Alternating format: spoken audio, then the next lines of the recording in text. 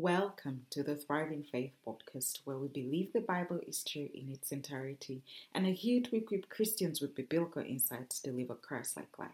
We inspire you to flourish in every area of your life, mind, body, and soul, to grow in the Word and closer to God, no matter what season you're in.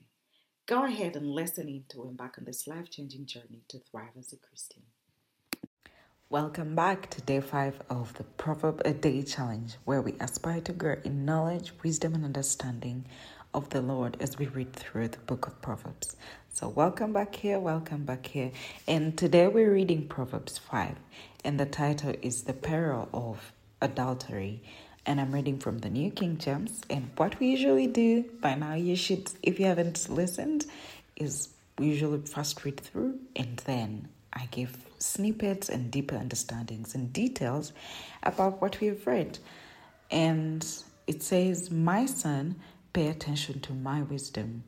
Lend your ear to my understanding, that you may preserve discretion, and your lips may keep knowledge. For the lips of an immoral woman drip honey, and her mouth is smoother than oil. But in the end, she's bitter as wormwood, sharp as two-edged sword. Her feet go down to death, her steps lay hold of hell. Lest you ponder her path of life, her ways are unstable. You do not know them. Therefore, hear me now, my children, and do not depart from the words of my mouth. Remove your way far from her, and do not go near the door of her house, lest you give honor to others, and your ears to the cruel one. Lest aliens be filled with your wealth, and your labors go to the house of a foreigner. And you mourn at last when your flesh and your body are consumed, and say, how I have hated instruction, and my heart despised correction.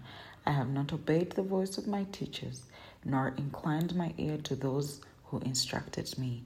I was on the verge of total ruin, in the midst of the assembly and congregation. Drink water from your own cistern, and running water from your own well. Should your fountains be dispersed abroad, streams of water in the streets, let them be only your way, and not for strangers with you. Let your fountain be blessed, and rejoice with the wife of your youth, as a loving deer and a graceful doe. Let her breast satisfy you at all times, and always be enraptured with her love. For why should you, my son, be enraptured by an immoral woman, and be embraced in the arms of a seductress? For the ways of man are before the eyes of the Lord, and he ponders all his paths. His own iniquities entrap the wicked man, and he is caught in the cords of his sin. He shall die for lack of instruction, and in the greatness of his folly he shall go astray." Wow. And I love how it is kind of eye-catching and brain-stopping to see how most of these chapters have been starting. They start with more of a parental cry from a father to a son, to listen, to incline their ears, to listen and retain the wisdom, but also to obey the father's words and laws. So this just shows an example that the father has been there before, wishes the best for the child, and it shows a godly attribute. Even when it is Solomon, we see a godly attribute. God loves us so much, and he's our father.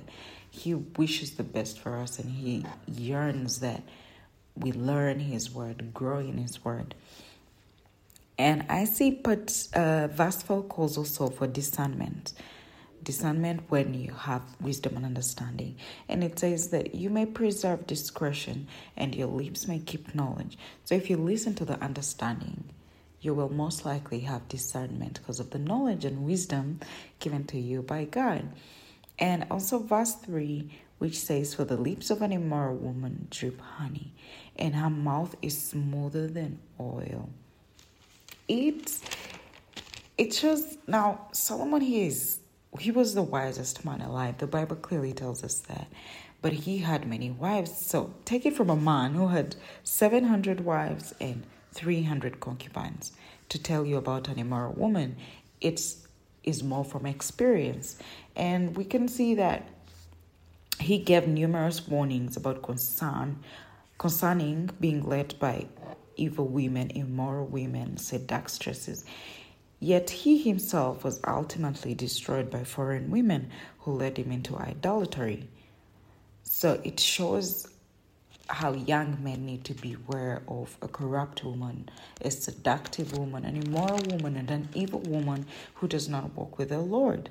It will most likely be the fall of all your glory because you're unequally yoked. And we can also see in verse 18. Verse 18, he's encouraging monogamy, which is what God intended for marriage. One wife, one husband. And here we can see with 700 wives and 300 concubines, this is a guy who has had a fair share of polygamy and women and all this, but he's encouraging us to stay monogamous, which is a very good thing. And verse 18 says, "Let your fountain be blessed and rejoice with the wife of your youth." So with the wife that God has given you, rejoice with that one in monogamy. And Solomon here also exhorts younger men to enjoy the blessings of a monogamous relationship, the way God designed it. And this is also advice from a guy who had 700 wives and 300 concubines. And from this experience came the advice, drink water from your own system. So in other words, it's more like stay home and enjoy your family, which is really great advice because I tell people temptation usually comes from seeing. It is rarely from hearing. Temptation is from what you see, even the people in the Bible.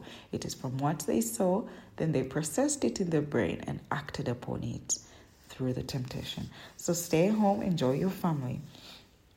And there isn't anything out there better than what you already have if you're already married. And I know this advice may be mostly to young men, but it also crosses over to us as women. Stay home, enjoy your family.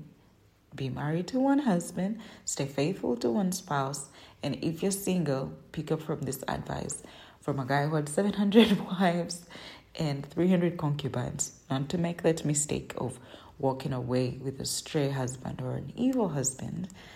And it also goes into show in verse 21 that whatever we do, the Lord sees it. And verse 21 says, "For the ways of man are before the eyes of the Lord, and he ponders all his paths." So for whatever we do, whether we do it in the dark, I'm sure you've heard of that saying, whatever you do in the dark will come out in the light. The Lord sees it. So be cautious about what you do, what you say, and how you behave. And also verse 23 is like the downfall and the end result of one who is not seeking and walking with the Lord while they don't have knowledge, wisdom, and understanding. And the end result is death. So verse 23 says, "He shall die for lack of instruction, and in the greatness of his folly he shall go astray."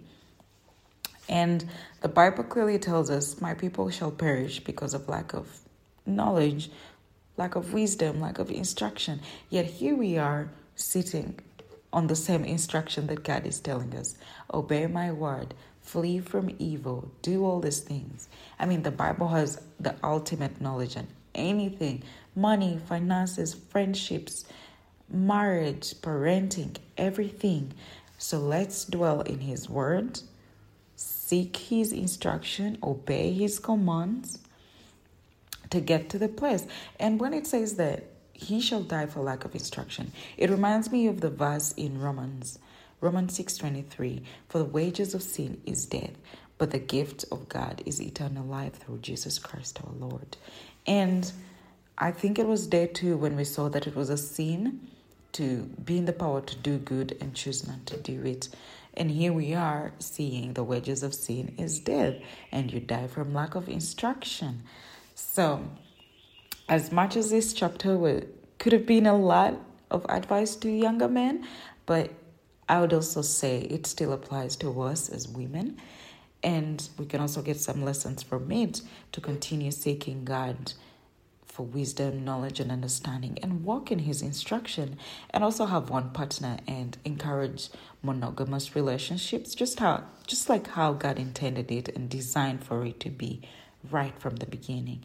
And also not to be the immoral woman. Here we can point fingers and be like, okay, men don't need to be with immoral women, but let's start with us ourselves, not being the immoral women. Let's seek the Lord, be the diligent and righteous ones. And I hope you continue seeking knowledge, wisdom, and understanding in every area of your life as you acknowledge that God is our only and ultimate source of wisdom. So be blessed. Don't forget to follow us on here and share with your friends. Invite them to join the challenge. It's not too late. You can start any day, anytime from day one and still catch up. So go ahead and grow with us with these 31 days in knowledge, wisdom, and understanding as we navigate through the book of Proverbs. And feel free to also follow me on Instagram, Imelda Annunziata, and get yourself some Bible supplies to elevate your study time from Thrive in Faith Store. So, see you tomorrow for day 6. Bye.